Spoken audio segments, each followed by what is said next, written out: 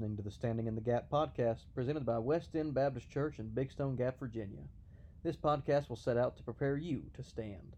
No matter your age, no matter your background, we are here to help you and your family take a stand against all the stuff that culture and the world will throw at you.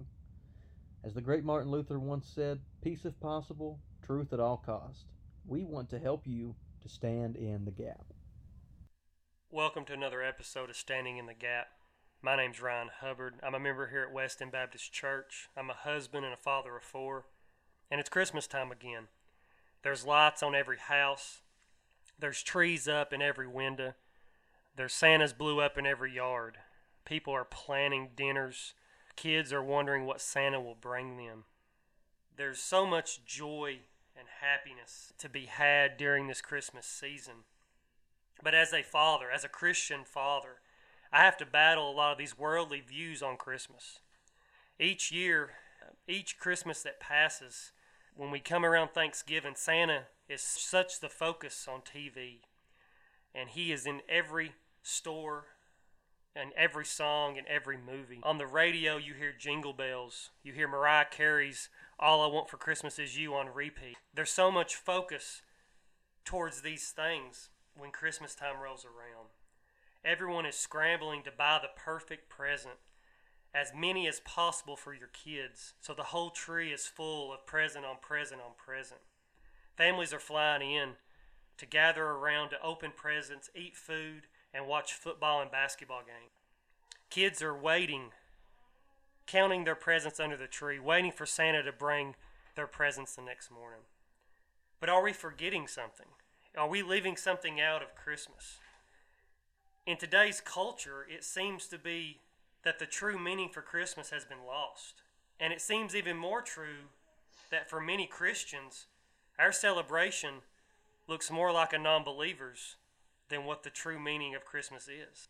Our celebration should not look like those who are non-believers, because we are celebrating something more special than anything else. So what does our celebration point to? What are we leading up to on this Christmas day? Scripture points us to Christ. Genesis 3:15, one of the first few chapters in the Bible, what some call the first gospel. It reads, "And I will put enmity between thee and the woman, and between thy seed and her seed. And he shall bruise thy head, and thou shalt bruise his heel." We are seeing here God cursing Satan after he had tempted Eve and Adam and Eve sinned. First part of this verse, I will put enmity between thee and the woman, and between thy seed and her seed. Thy seed being the devil, right? His demons, his people. And her seed being the descendants of Eve, the ones that are to come. They will be at odds. They will be a conflict, a struggle between Satan and believers to come. And he shall bruise, he being Jesus. Jesus shall bruise the head of Satan. Jesus will crush Satan in the end. This is telling the gospel. This is the first time in the Bible that the coming Messiah is mentioned. Just 3 chapters in. Just a few chapters in, and we're already pointing towards Jesus.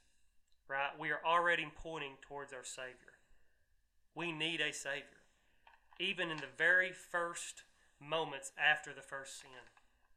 We look again in Isaiah chapter 7, verse 14. And it says, "Therefore the Lord himself will give you a sign. Behold, the virgin shall conceive and bear a son, and shall call his name Emmanuel." Another prophecy, and it's telling of the coming Messiah, that he would be born of a virgin, which is a woman unmarried, never being with a man. And he shall be called Emmanuel, God with us. And we can continue to go through scripture after scripture in the Old Testament, and it clearly points towards Christ. All through the Old Testament, we are pointing to one day when Jesus would come. So we are celebrating the birth of our Savior, Jesus Christ. John 1 says, "In the beginning was the Word, and the Word was with God, and the Word was God." It says in the beginning, before the foundations of the world, before dinosaurs, before people, before the first Christmas was the Word. The Word there meaning the source of wisdom, divine power, or revelation. And this is referring to Jesus. So we're saying in the beginning was Jesus. Not after, not first in Bethlehem, but from the beginning. Jesus was with God. Before day one of creation. Before Adam and Eve. Jesus existed with God before all else. He was seated on the right hand of God in glory, reigning with God over all, worshipped by angels. What an amazing sight to see. Jesus was with God in the beginning. We look at the next line there, and it says, Jesus is God. What a statement. It can't get any clearer. Jesus says, He that hath seen me has seen the Father. We see this as the Holy Trinity, God the Father, God the Son, and God the Holy Spirit. So we see Jesus has reigned with God since the beginning, seated on the right hand of God. We go down a few verses to verse 14, and we see, and the Word became flesh and dwelt among us. Flesh, or human, mankind, and Jesus being a man, He dwelt among us. He came down. As we mentioned before, seated on the right hand of God. He came down to live as a man. He came down seated from where He was seated to live a human life, being fully God and fully man. Philippians 2 says, but emptied Himself by taking the form of a slave, by being made in the likeness of men, being found in the appearance as a man. He humbled Himself by becoming obedient to the point of death, even death on the cross. He emptied Himself. He set aside His glory, fully submitting to the will of His Father. Not doing what He wanted, not doing His will, but God's will. Jesus stepping down from heaven as a slave, not to do what He wanted, not to live how He wanted to live, but to do the will of His Father. He didn't come to earth and be made flesh to be the son of a great king and have all the worldly riches of this world has to offer. He didn't come to be a famous movie star or a sports athlete and have everyone looking on Twitter and seeing Him. But He was born of lowly people in a stable and laid in a manger. He would be hated, pursued, captured, beat, stabbed, dragged, and then nailed to a cross. Not for anything He did, because He lived a sinless life, but He did it for me, and He did it for you. Romans 6:23 says, for the wages of sin is death, but the gracious gift of God is eternal life in Jesus Christ our Lord. We are all deserving of death and hell for the sins we commit. The punishment for those sins is death. But because Jesus stepped down from heaven to be born of a woman, to be made flesh, live a sinless life, being put on the cross so that we may have eternal life. This free gift, this gracious gift that all believers can have. Wow, what a truth. Wow, what an event that we're talking about. That a man comes to earth so that I may one day be with Him in heaven. He died on the cross for me. I deserve hell, but He come down and took my place on the cross. Wow, what a Savior. What an event in history this is. What a God we have. Now, it can be difficult to change how we celebrate Christmas. When you start to detach yourself from these worldly views, the way culture celebrates Christmas, sometimes you may be looked at as radical or mean when you don't participate in certain events or certain things of Christmas. It can make you question your decisions. Am I doing what's right by my kids? Am I not going to fit in? Am I doing them a disservice? As believers, we can't look to the world for guidance in celebrating Christmas. We wouldn't look to them in matters on what to do on Sundays or how creation came about. Why would we follow their guidance with Christmas? The celebration of our Savior, what the whole Bible points to. Our God stepped down for us Wow, what an event. What special event that we Christians have on Christmas. So I challenge you to each day evaluate the focus in your celebration. Look at what you're doing, what you're watching, what you're celebrating. Is it of this world or is it of God? You say, Ryan, are we supposed to stay home and read the Christmas story over and over and over?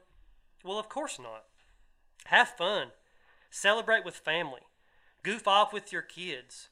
Try all the desserts that you can find at your dinner. But never let Christmas lose its meaning. So as we approach Christmas, take time each day to talk to your kids. Make it well known in what you watch, where you go, what you do, that Jesus Christ is the focus. Go to church events, go to plays, go to dinners. Read the Christmas story with family. Let everyone know that Christmas is not for Santa, not for the reindeer, but for Jesus Christ, the Son of God, coming down as a man, to be born of woman, to live a sinless life, to die on the cross for my sins, for your sins. Wow, what a reason to celebrate. What a reason to gather around at church and at home and read the story together and praise and worship our Lord. Luke 2, verses 1 through 20. And it came to pass in those days that there went out a decree from Caesar Augustus that all the world would be taxed. And this taxing was the first made when Cyrenius was governor of Syria. And all went to be taxed, every one into his own city. And Joseph also went up from Galilee, out of the city of Nazareth unto Judea, unto the city of David, which is called Bethlehem, because he was of the house and the lineage of David, to be taxed with Mary his espoused wife, being great with child. And so it was that while they were there, the days were accomplished that she would be delivered. And she brought forth her firstborn son, and wrapped him in swaddling clothes, and laid him in a manger, because there was no room for them in the inn. And there were in the same country shepherds abiding in the field, watching over their flock by night. And lo, the angel of the Lord came upon them, and the glory of the Lord shone round about them, and they were sore afraid. And the angel said unto them, Fear not, for behold, I bring you good tidings of great joy, which shall be to all people. For unto you is born this day in the city of David a Savior, which is Christ the Lord. And this shall be a sign unto you, and you shall find the babe wrapped in swaddling clothes, lying in a manger. And suddenly there was with him the angel, a multitude of heavenly hosts, praising God, and saying, Glory to God in the highest, and on earth peace, goodwill toward men. And it came to pass, as the angels were gone from them into heaven, the shepherds said one to another, Let us now go even unto Bethlehem, and see this thing which is come to pass, which the Lord hath made known unto us. And they came with haste, and they found Mary and Joseph and the babe lying in a manger. And when they had seen it, they had made known abroad the saying which was told them concerning this child. And all that heard it wondered at those things which were told them by the shepherds. But Mary kept all these things, and pondered them in her heart. And the shepherds returned, glorifying and praising God for all the things they had heard and seen, and it was told unto them. Merry Christmas, and God bless. Thank you for listening to another episode of Standing in the Gap. If you would like to connect with us, you can reach us by email at standinginbsg@gmail.com. You can find our website at westendbsg.org. We are on Facebook and Instagram at standinginthegapbsg, and we are on X or Twitter at standing_in_bsg. We look forward to hearing from you.